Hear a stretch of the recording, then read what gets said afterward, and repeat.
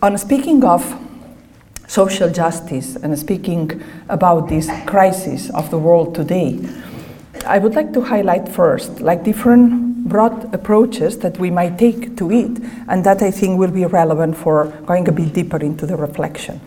The first approach that might be taken to the evils of the world or to injustice, we can call the moralist approach. Moralist approach would be when we consider that somehow the world is well made and well done, and whoever does good in the world at the end is rewarded, and whoever behaves in an evil way finds a consequence of their individual own action. This, of course, is the main topic of one of the books of the Bible. The book of Job is precisely pondering and reflecting on the fact that innocent people, good people, people who behave not only properly, but who might be especially good or especially conscious of their duties to others, they might actually suffer and they might experience greater and deep injustice. So today, still, this moralist approach, of course, is prevalent in our society, and sometimes within our capitalist system, this idea of the individual personal responsibility. If you really work hard, if you really have a moral code that is appropriate, you will prevail in the end. There is another version today, and it's called the karma version. So that would mean that somehow you might not have realized evil actions in this life, but what about past lives? Whatever you have done before, for those who believe in this reincarnation and past lives, might be what is helping to understand why you go through so much suffering in the present life. That would be one way, but of course there are more than the moralist way. Second way to approach these injustices in the world, you might call it, some call it, especially in literary studies, the naturalism.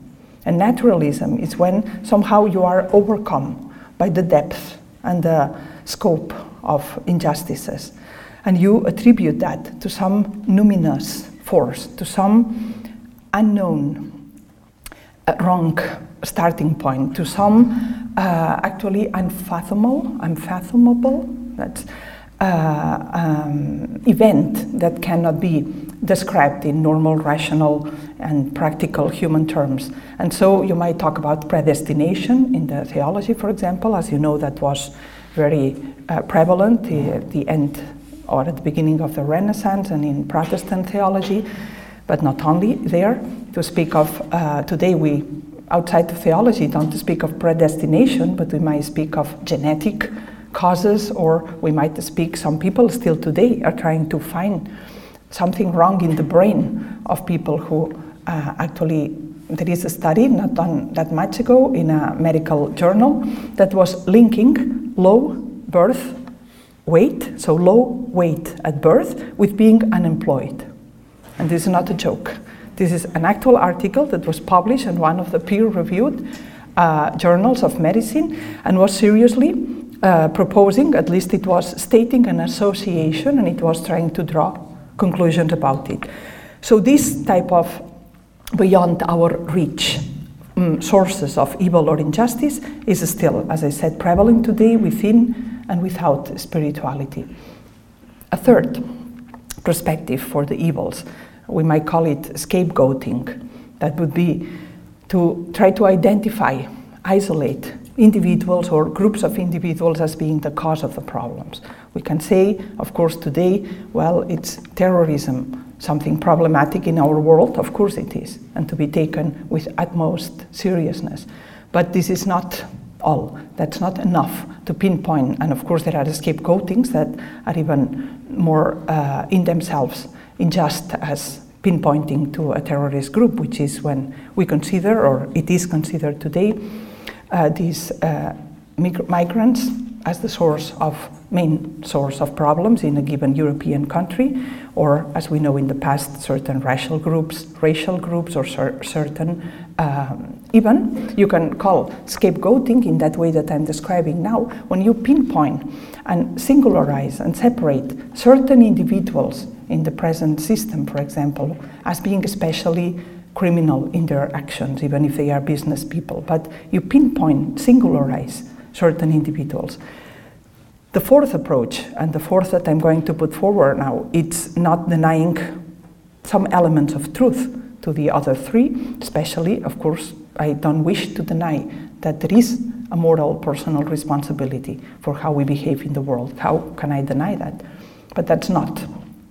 Unfortunately, one could say that's not what accounts for people's life today, or I think along history. That's not the most important element, and that's definitely not enough to explain people's suffering and the current crisis, this individual moral behavior.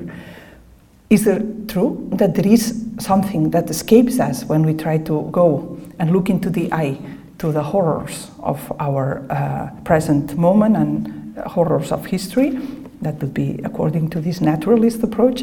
Well, it is true, and that's in the theology, it's called this original sin. That's something that needs to be taken into account, I think. But again, that's by far not enough, and that's not sufficient to speak of an original sin and then take as a passive attitude about the injustices of the world.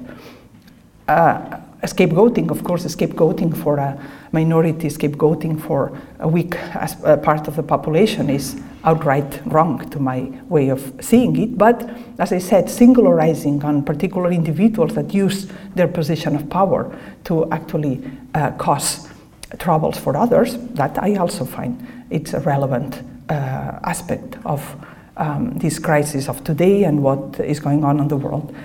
But all this, I think it's missing what we can call the elephant in the room. And the elephant in the room would, of course, be the approach to current crisis and to social injustice that's a systemic critique, or you can call it structural sin. This structural sin is a notion that is relatively new to speak of. Structural sin is to speak of structures, of systemic arrangements of how we live together that in themselves are causing injustice. And this, speaking of structural arrangements, we have Pope now, Pope Francis, that actually was there to say this system, and he referred especially to the economic system that we have as our own today. This economic system, said Francis a few years ago, kills.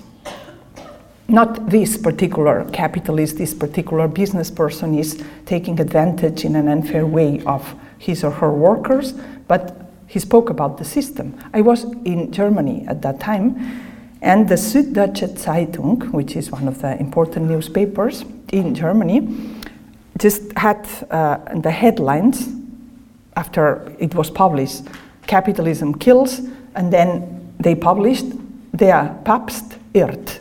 The Pope errs, right? It's mistaken.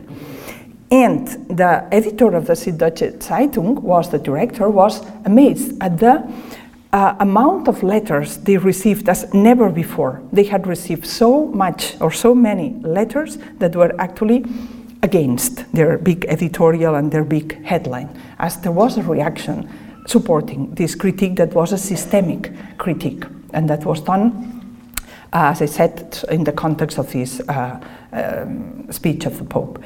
I myself have done something called an ethical critique of capitalism. It has three aspects, but I will not develop it in full today. But if somebody has interest in that, I can refer to some text. But I want to only highlight what I consider are three of the main aspects of this critique. But before I do, let me also point from the start that my alternative to capitalism is not state-controlled economy. That I would not like to live in a country where some bureaucrats in the state are telling everybody else how they have to run their business or what to do. I would not like to live in a country where private initiative is strangled and doesn't exist anymore. Actually, I can tell you I am a businesswoman myself, because our monastery, we have a workshop with ceramics. So we make ceramics. I personally don't, but at the monastery, and we sell ceramics and we get money for what we sell. We have a shop of ceramics. So do I find there is something wrong with having a private initiative and having a private business? By all means, no. Do I think there is something wrong by selling that for money? By all means, nothing wrong. Now, what is then the core, the simple core of my critique? Do I think there is something wrong in having an economical theory that says we at my monastery should be, if we are good business women, if we do what we ought from an economical perspective, we should be selling our ceramics to obtain the maximal profit? Do I think there is something wrong with doing that? But of course, this is perverse. That's what I think. If we were to orient our economic activity at the monastery, our selling of ceramics, to the maximization of profit, which is not a marginal aspect of current capitalist theory, but it is what strategies to obtain that are taught at the economy schools all over the world today. One first thing we would maybe choose to do is we mostly work within the community, but we have a couple of people that help in the workshop. What about paying them less? Could we do that? Are they desperate enough, these two people who help us at the monastery, to accept a reduction in what we pay them? Let's try. And then we would have a greater profit for the monastery. Wouldn't that be good?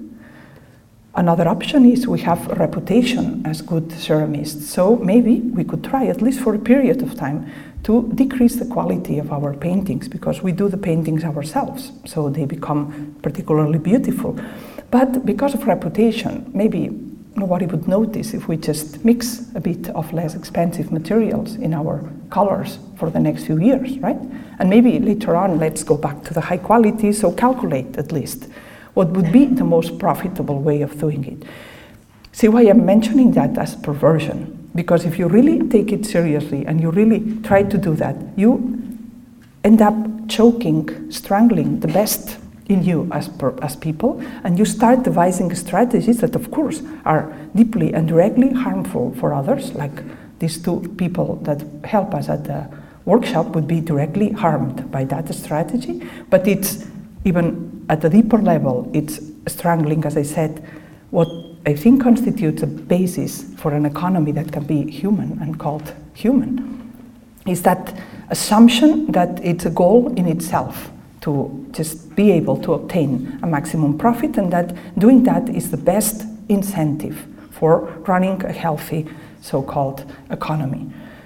But there is something else that, as I said, I will only say a bit quicker, but capitalism is also presented usually as the defender of freedom. And sometimes it comes capitalism as, or it comes two things: freedom, very cherished by people, and I started saying that by me, freedom is not a second range value, it's a first range value. I don't want to compromise on that. Equality, it's also likewise for most people a first range value.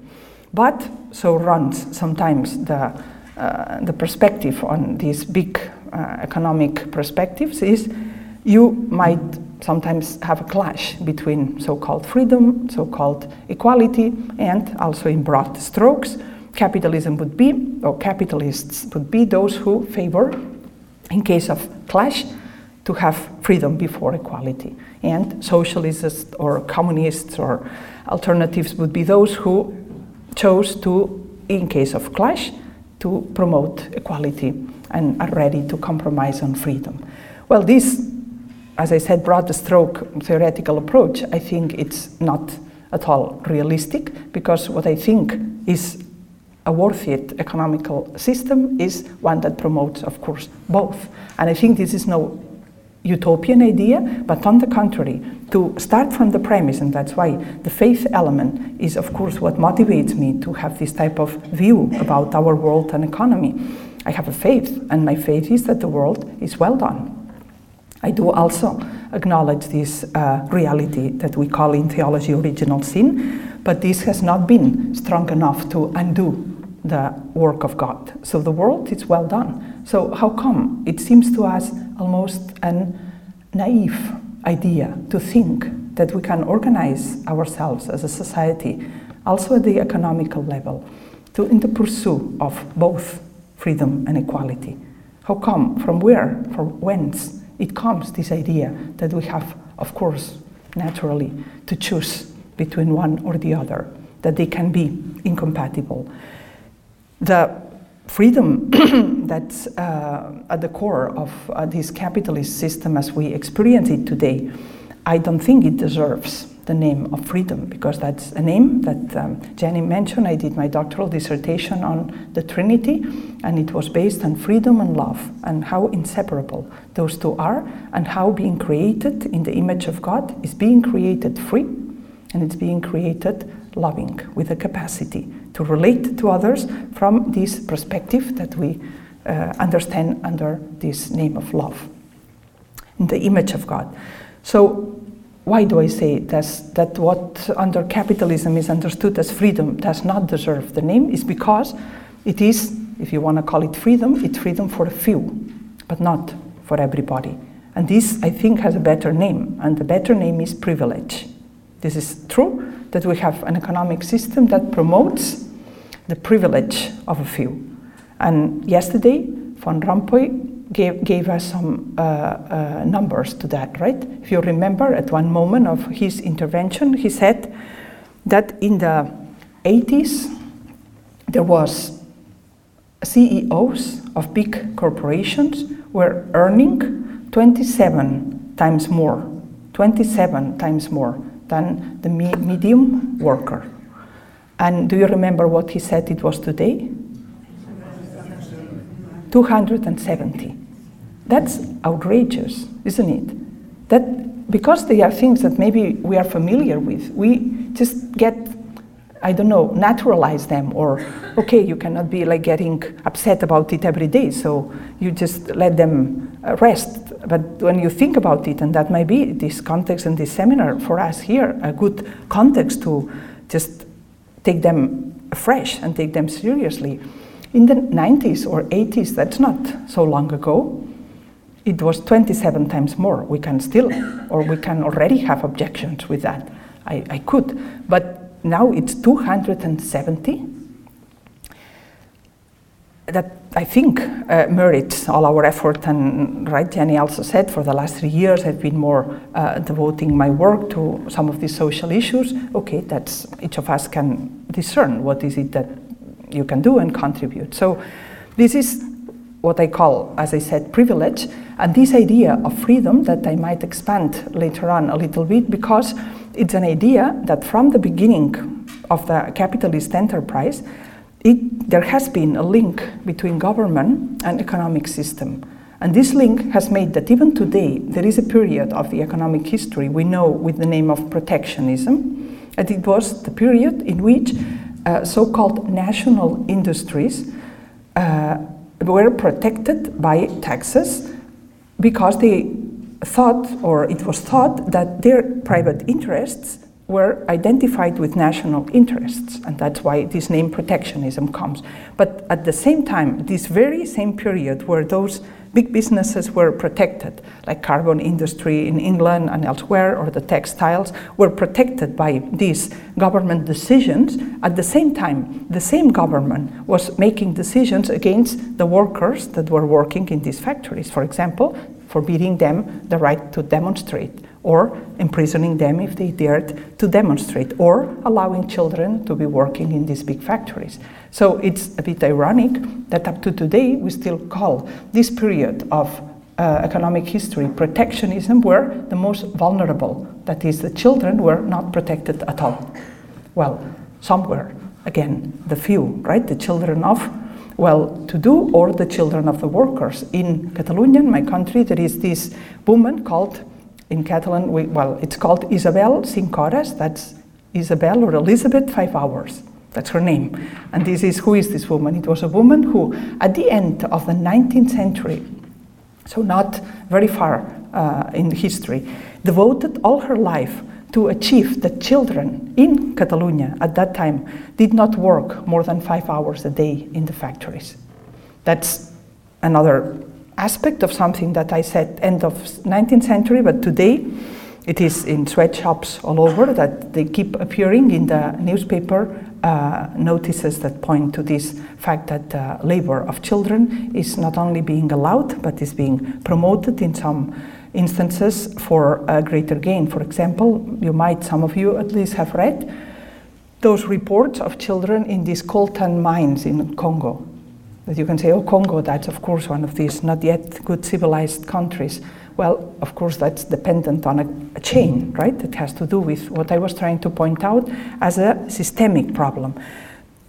My second, that I said I would do that a bit quicker, a second critique of, well, and just a final one, that when you speak about this capitalism defending the freedom, in 2009, I was studying the so-called pandemic flu and the pandemic vaccine that was developed to respond to this crisis that was threatening to be so dreadful and killing millions of people. You remember that, right? In 2009. It was even said that people would need to have 2 doses of a vaccine when it was announced that the vaccine was available for this pandemic.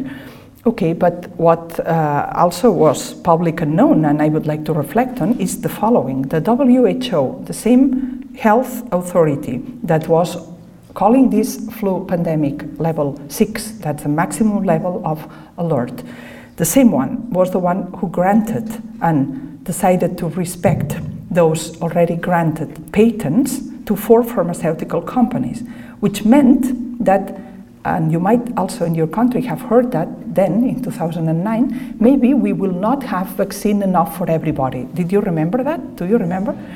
Wait a minute. This is the maximum level of health alert in the world. They are telling us use the masks, maybe millions, probably, they said, Margaret Chan, the director of the WHO. Most likely millions will die of this because at the beginning we didn't have the vaccine. Then the vaccine was problematic, but I won't go into that now, comes the vaccine. So that's solution. And then the maximum health authority of the world, together with the national health authorities, consider proper to allow for businesses to hold the patent, which means to increase their revenues, instead of what? Instead of having all laboratories in the country making the vaccine. Wouldn't that be the logical thing? What is this? What system is this? Is that crazy? That the profit of 4 businesses that, on top of that, are one of the most profitable in the world already, and were already then. What sense does it make? How are we organized worldwide? How come? Where are the voices in science and in politics that said this is outrageous? Of course, this we are not going to do. We are so happy and thankful that scientists tell us there is a solution for this scary pandemic. So let's start working. Let's make the vaccine as soon as possible, as quick as possible, and then distribute it as quick and as soon as possible. No, because we have some rules, and the rules are that if somebody has a patent, and then we could go into how these rules were put in place and how they are upheld, these rules of patent. But it's worse than that, because this company said, well, we won't have, it's a challenge for us to make vaccine for everybody, so let us change the way we make the vaccine. And they said, because otherwise we won't have time and capacity to do it for everybody. And they changed it and said, we'll use more adjuvant and less of the specific antigen of the vaccine. That was an experiment at broad scale that what was totally avoidable if the option of having all laboratories make it had been put in place. Well, do we have any further evidence? That I have to do a bit quicker now, but Poland was the only country. Poland said no to all this. I said, where are the voices? Well, one voice was there. Eva Kopacz was then the Minister of Health. And why could she be one that raised her voice against this? It's because Eva Kopacz was still a specialist of internal medicine on service, that some politicians that take care of health are not themselves well trained in medicine. She was and was practicing, and then was elected or appointed to be a minister. And the first thing that happened to her while being in office is that pharmaceutical company Novartis asked for permission to do a study with homeless people in Poland. And of that study they were trying a new flu vaccine, in that case not for the swine flu but for the avian flu. And this new vaccine they administered to 25 homeless people in exchange for sandwich, and 8 died of those 25.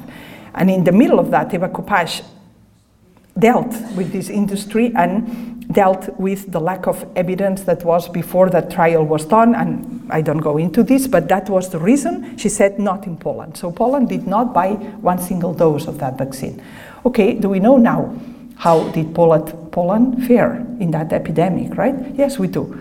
Did they have much more mortality or morbidity than any other country? They did not. Did they have less? Also not. So from that perspective, that vaccine was not helpful.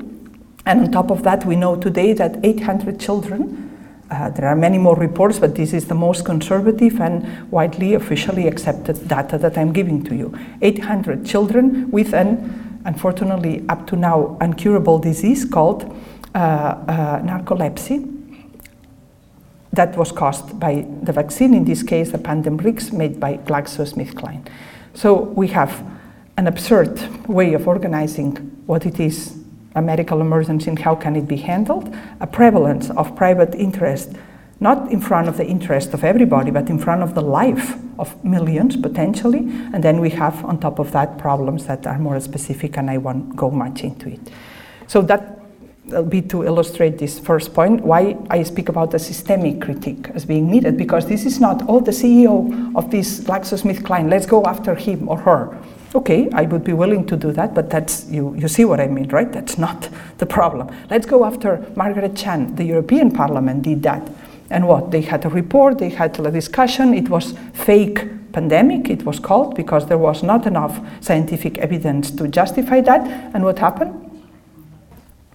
Nothing happened in terms of how can that in the future be prevented, or where are the personal responsibilities.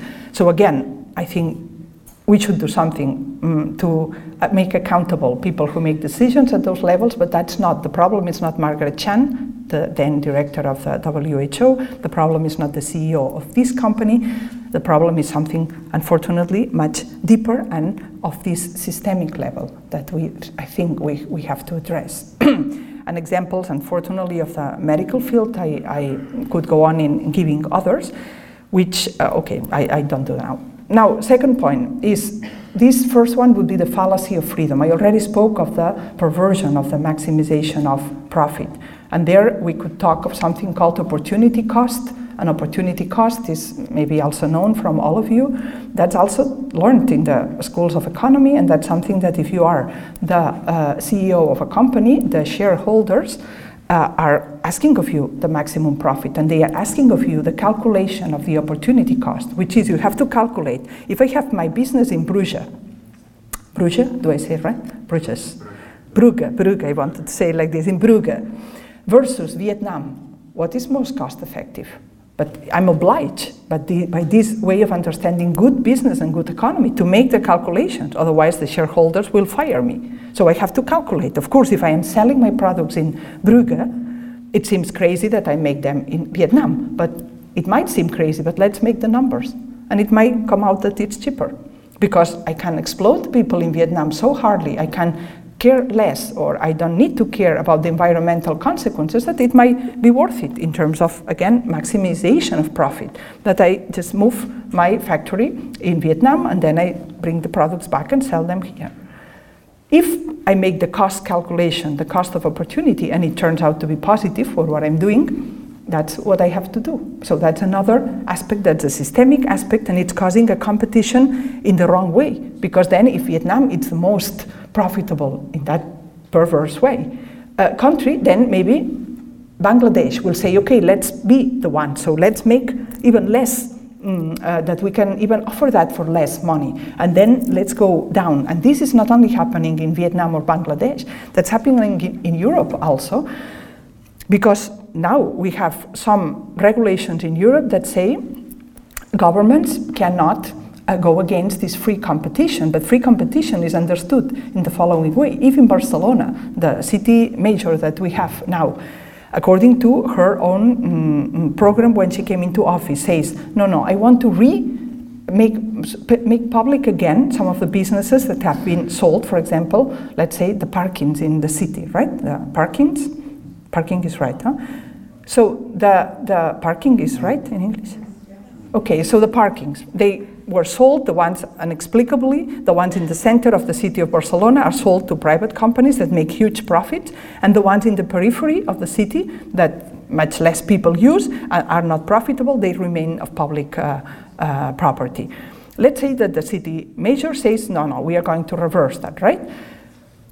Well, she has to show that she is going to be able to handle them at a less cost than the private company who is doing now is doing it, because otherwise it's against the law to do this. But she would not want to do it to have more profit. She would want to do it to pay better the workers and to have whatever profit comes, even if it's less profit, but whatever profit comes to be invested in the city. Isn't that a good thing? Isn't that the kind of projects that might, little by little, and not in a magic way, start helping us to move and orient our world differently? But it's forbidden. By what? By European law. By the way that the Tribunal of Justice of the European Court, and this I also address you to an author if you want to go deeper into that, called Dieter Grimm, who was the judge of Constitutional Court in Germany and has written about the so-called constitutionalization of the European treaties. And that would be a whole, again, chapter to explore. But it's also systemic. It's not the problem of this or that business person, of this or that politician or city mayor. We do have today a rule that says you cannot do, for example, in prisons. I am also government that runs prisons, and then I want to treat well the prisoners, right? Or decently the prisoners. Well, I cannot do that if there is a company that says, I'm going to feed your prisoners for less money than the company you have now. Okay, I can say I don't care about that. I want to feed the prisoners well, so I'm not interested. This company sues you as a government, goes to the European, not Court of Human Rights, but the European Court of Justice, and says, hey, they are against free competition, because that's a government agency or a government body that is not, it's making some favoritism. It's not acting according to what we have agreed we should all act, and it would be good that we all act, which is free competition. So those are concrete examples, and those are not imaginary examples. This is the way it happens with the prisons, or with the schools, or with any other system now that in Europe is possible to sue a government body that makes a decision that does not favor the most maximization of profit, or in that sense, it does not give the service or the responsibility to the business that does it for a lesser price. This is perverse, as I said, and this is something that as soon as possible, I think we need to see the elephant in the middle of the room, and then do each one how she or he sees fit, but an organized work to quickly and urgently reorient that. But besides that, there is something else called the programmed obsolescence, right? Have you wondered how can it be that things made 100 years ago sometimes are more lasting, or even less than 100 years, even washing machines, right? Some washing machines from the past, they last 20 years and 30 years. Some people have washing machines, but the ones they make now, they don't seem to be the same, right? Oh, is science going backwards? Are we getting worse in making washing machines or any other kind of items? No, we are not, of course not. Science is not going backwards, it's going forward, it's getting better. But the engineers are being requested to make things that break. Because again, it's the logic. If you, as a business, need to take seriously the logic of the maximization of profit, so selling a washing machine that lasts for 30 years is not very smart. Because you won't get this customer to buy another one in your lifetime. So better to make one that in a few years will demand to be repaired. And that's applied and called programmed obsolescence. That is not only a perverse view or way of handling economics, but it causes also piles and piles of unnecessary garbage that we send to Africa and we send to other places, and that's a whole another chapter. And of course, the last point of this that I said I was going to do quick, and I realize I'm not doing that quick, but the last point of this critique to capitalism is the so-called surplus value and the dignity of the worker, right? It's having this, that in the best way I can summarize is when in 2004 I was translator for the Benedictine Abbots conference in Rome, and I had to translate somebody who was a friend, an intimate personal friend of the abbot primate at that time, which was Notker Wolf, the abbot, and the friend, I don't remember his name, but was a previous directive of Deutsche Bank. And I had to translate him, and he was saying, some people accuse us capitalists of not being ethical. And they say, because we go to third world country and we pay the work of somebody €1 and we earn €1,000. And they say this is not ethical, right? But he said, but they are wrong, those who criticize us, because the problem is not how much we pay, how much we earn. That's not the ethical question, according to him. The ethical question is, before we went to this third world country, how much was this person earning? If that person was earning 10, and because of our activity, now it's down to 1, that I would call unethical. But if that person was dying from hunger, and we go and give €1, that's a good thing to do. I choked when I was translating.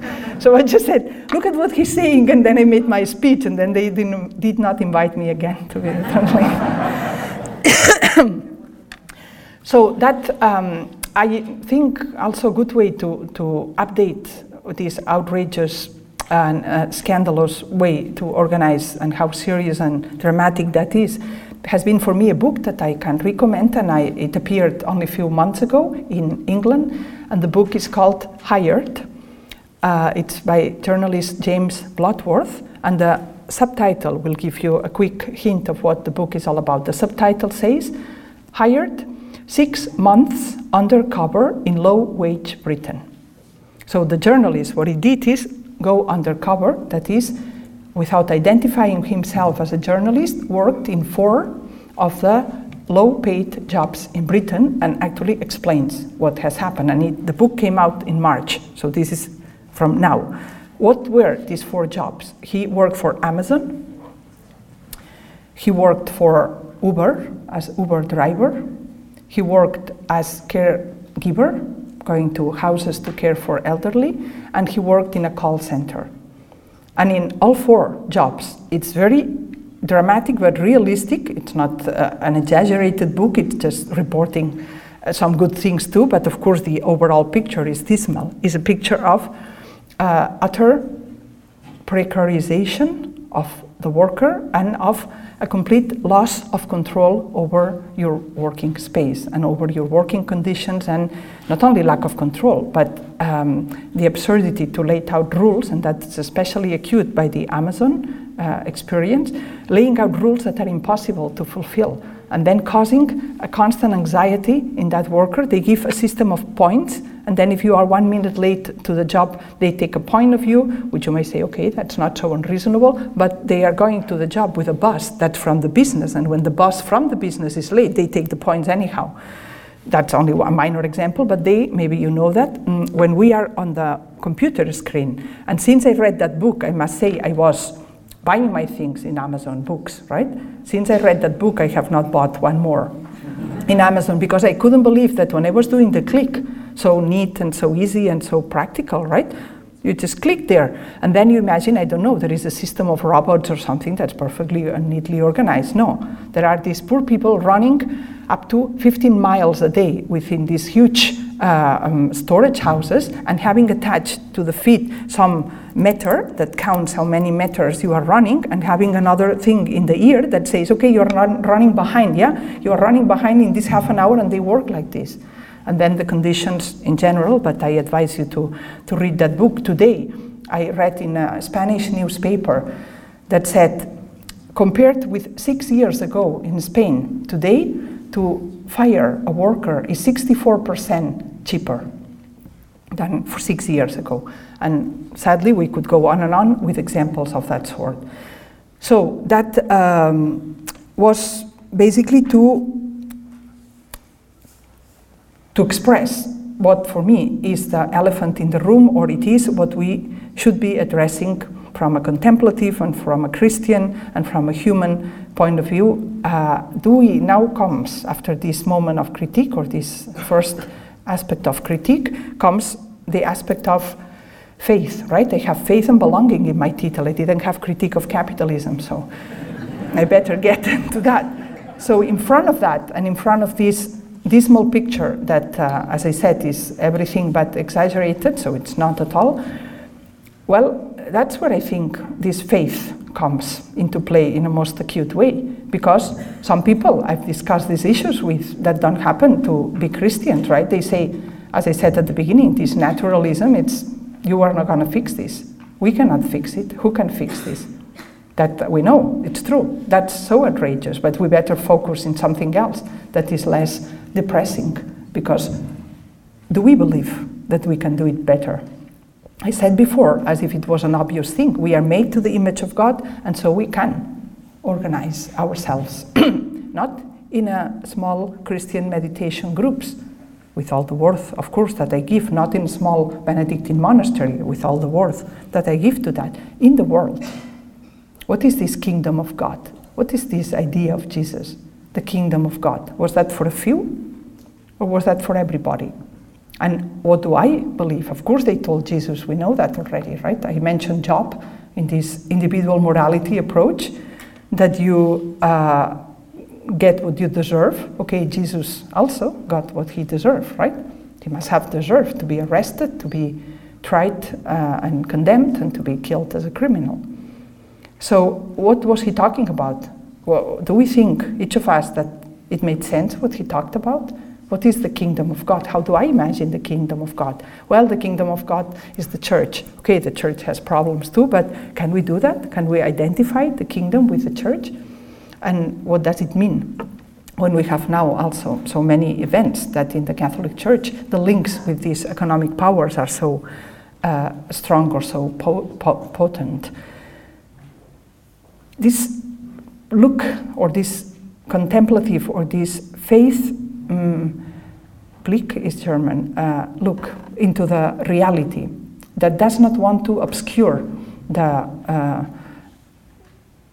unjust elements and the dramatic elements, but nevertheless is convinced that we as a humanity can do it better, that the dream of God and the dream of Jesus is not unreliable, but irrealizable, can be realized. It's not a utopia in the way that it has no place, that it cannot be done. This is the main condition. I'll speak now of belonging, but I think the belonging is the way that can help us orient our activity. What do I understand as belonging? But before I can speak about belonging, is that necessary to activate or to become conscious of what is my faith? Of course, you can say, wait a minute, faith is to have faith in God, right? What are you asking us, to have faith in the human being? Exactly.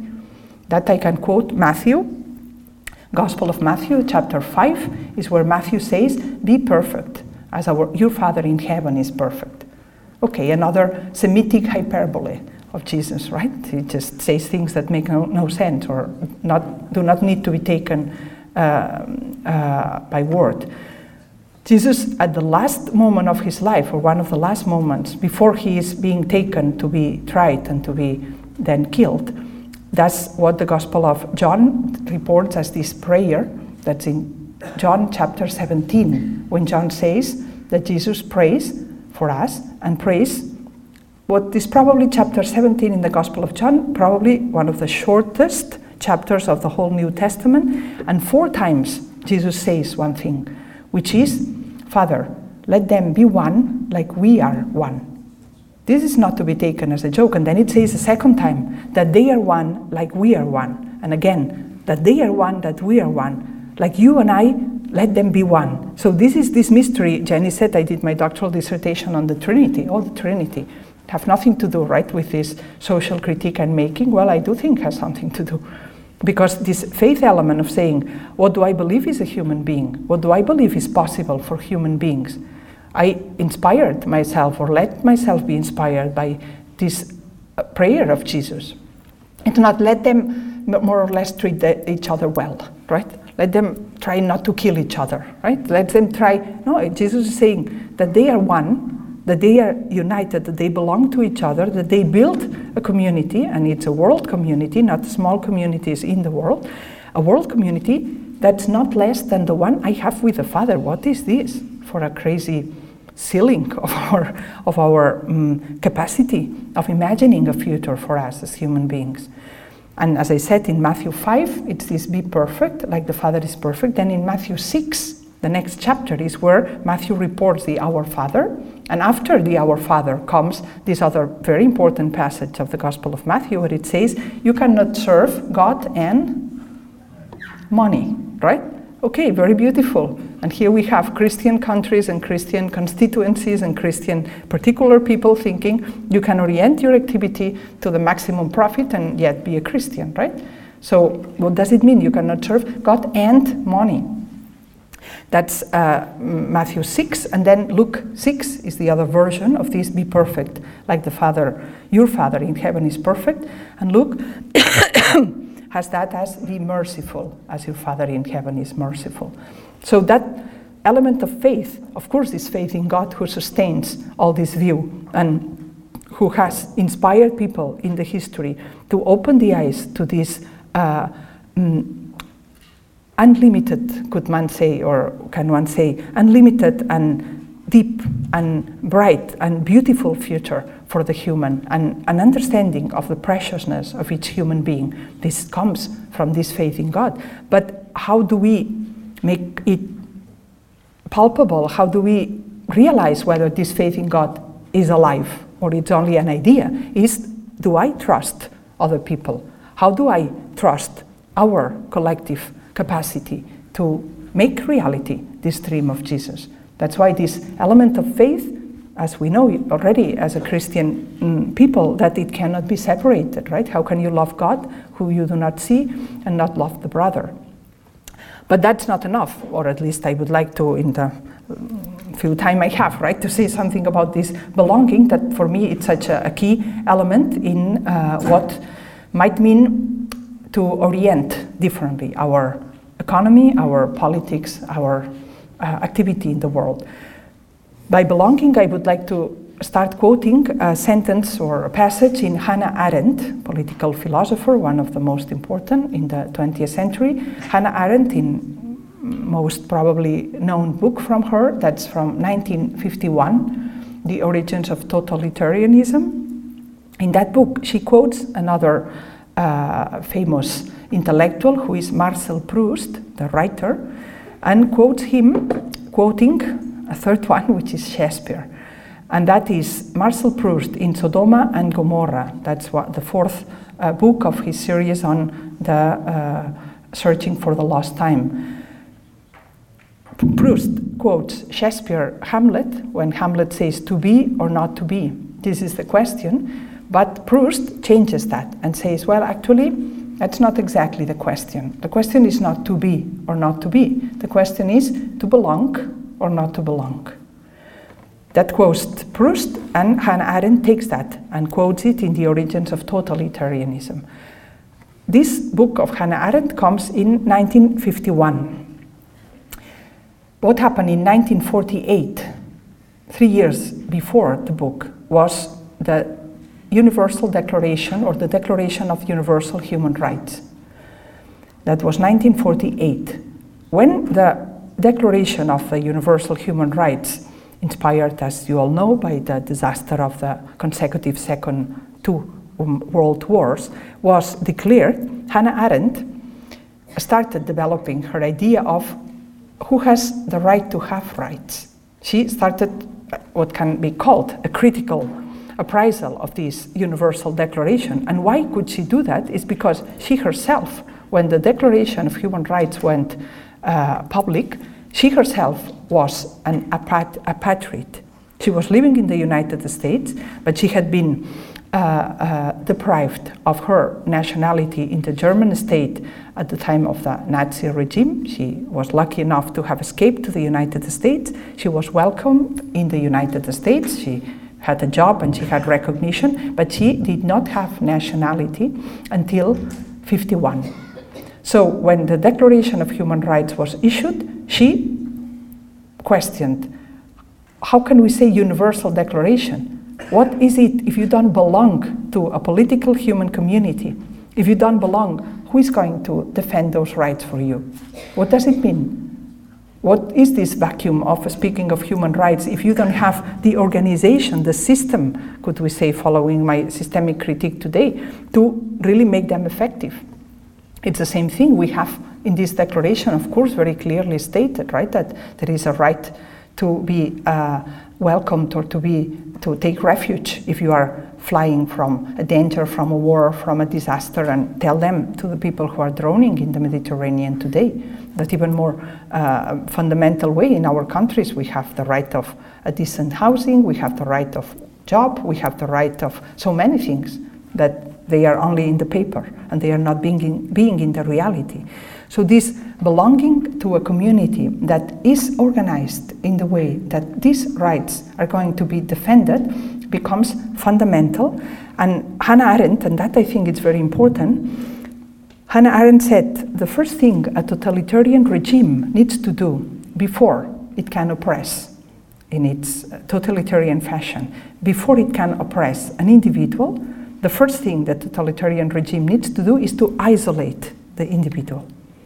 It's to separate the individual from this collective organization that is the only one that will be able to help this promotion of what we call human rights or human flourishing. Isolating the individual. That's why, of course, without denying the importance of the personal relationship in human life, this du, ich, or this you and I, this understanding of the collective we, how do we build it, how do we value it, and how it's the case that in our current or modern societies, we as individuals are more and more uprooted, separated from what you can call an organic belonging to a human community. And then you can build communities of your choice, but that's not what Hannah Arendt was talking about, and this is not what Simone Weil, another philosopher that also tackled some of these topics, is talking when he's speaking of acknowledging, respecting, and valuing this fact that we as human beings are not to be thought as isolated individuals, that we are being born, another notion of the philosophy of Hannah Arendt. What does it mean that we are being born? And being born means we don't come into the world for our own decision, and we cannot grow up in the world without the care and the work of so many people. And is that forgotten in our adult life? Do we want to build an image of who we are as human beings that forgets the mother and all that the mother signifies, and forgets the motherland or forgets the mother language, or it thinks that it's something you can actually choose? What does it mean for our humanity? Understanding ourselves as either not belonging, defined primarily in isolation, or belonging only to communities that we choose, and that is the ideal. What does it mean to take seriously this sense of belonging? This is what Simone Weil, when she developed her own understanding and was a pioneer. Simone Weil is another philosopher who died very young and wrote a book in the last year of her life, which was 1943, in the middle of the Second World War, which called rootedness, right, or taking roots.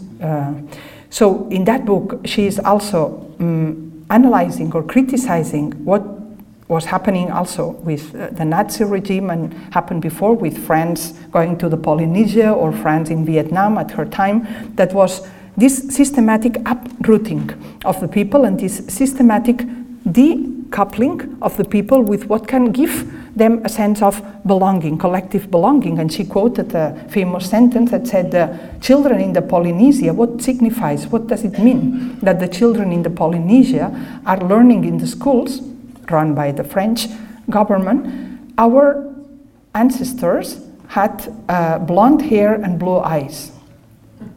What does it do to a people and to a person? Today we have, of course, the post-colonial studies that are also from many years already going deep into this. What does this uprootedness mean? But what for Hannah Arendt, for Simone Weil, was the main aspect of the belonging was not, with all its value, a sort of romantic valuing or attaching to these elements, but it was what you need to belong to a group is to have a saying in that group. You cannot have and develop and keep a sense of belonging without having the possibility to be co-responsible with the human activity to which you are making part of. She has a notion of freedom, Simone Weil, that is a critique to the capitalist notion of freedom, that sometimes we say, my freedom is, or actually my freedom goes until it impinges the freedom of somebody else, right? And then it's the limit of my freedom is the freedom of my neighbor. This might seem like a reasonable or common sense notion of freedom, but to think that my freedom has as a limit the freedom of somebody else, it's already implying an anthropology. It's already implying that I understand my freedom in competition with you, and hence I understand me in competition with you, and so that I would be better for me that you were not there, because then I would be, if I think freedom is a good thing, and I have said already, I'm not ready to put freedom at the second range. So look at how schizophrenic, one could say, or contradictory is our current way of speaking about those issues of freedom, which on the one hand, freedom is supposed to be the highest value and something that we all should be so thankful to experience and to have and to promote and to want for ourselves. And at the same time, the others are presented as curtailing somehow this beautiful thing, which is freedom.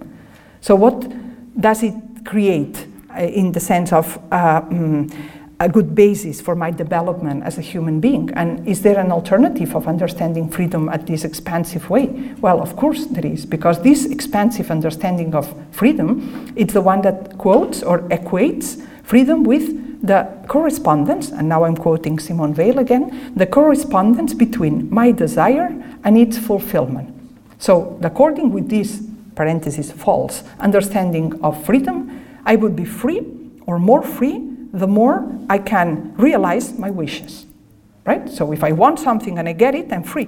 If I want something, I cannot get it, well, whoever is impinging on me or making me, separating myself of the fulfillment of my desire is impinging in my freedom, and hence the other can impinge on my freedom.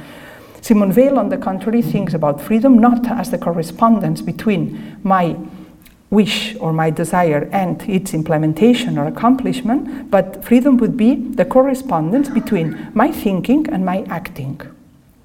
Okay, that's something else. That we can call coherence, right? Then if I am desiring to eat because I have not eaten for a day, but I have somebody next to me that's also desiring to eat, there is a possibility that I think it's better we share, right? And this thinking I want to share, and this acting we share, this is not an impingement of my freedom. See how fundamental it is that we have and we learn, we teach children a notion of freedom that's compatible with this, because otherwise how are we going to build a different society on top of that? Is the fact that having hunger, if I don't have a hunger is another thing, but no, I am hungry, and I would happily eat the whole bread, right? But I see there is somebody else, and I think I want to split, right? And we split. Is this an impingement on my freedom? Of course not. This is a realization of that capacity that we might call freedom. So Simone Weil, that she wrote in 1933 about something that Albert Camus in 1955, when it published the work of Simone Weil, said, without that, Europe does not have a future, without analyzing and taking very serious what Simone Weil calls oppression by function. And oppression by function would be allowing in our society that the thinking and the acting get separated. And that means allowing that some people make the decisions and other people have to implement them. The same thing that for an individual human being, which is separating how I think and how I'm obliged to act. Like many people that are working in places they have no saying about that. And so they are daily 8, 9, 10, 12, 14 hours in some cases, or even more, working in a way that they cannot connect their thinking, what they're doing, because they have to do what somebody else tells them in a daily basis. This is personal oppression, and according to Simone Weil, when we create a society that decouples and separates and makes even more and more detached the level at which decisions are being made and those who have to implement, that you don't have a saying, this old saying of the United States people when they say no taxation without representation, and that was like a basic claim. So you can try to go deeper in what it means. And that I think it's a good way, this sense of belonging, that it's based on the capacity I have to be acknowledged as co-responsible for my human activities, all of them. And where I was going, and now I'm rushing because of the time, but it's that without economic democracy, there is no way we can have today political democracy. That there is something that, if you want to look it up, in the New York Times of 13 of December of 2013, 13 of December of 2013 is an article in the New York Times that as a title had, it's not literal, but you can look up that the content is the one I'm mentioning now. Namibia had a law against tobacco that passed in 2010 and has not been able, that was 2013, Namibia has not been able to implement her anti-tobacco law. And why not? 3 years seems enough, right, to have implemented something that the parliament approved.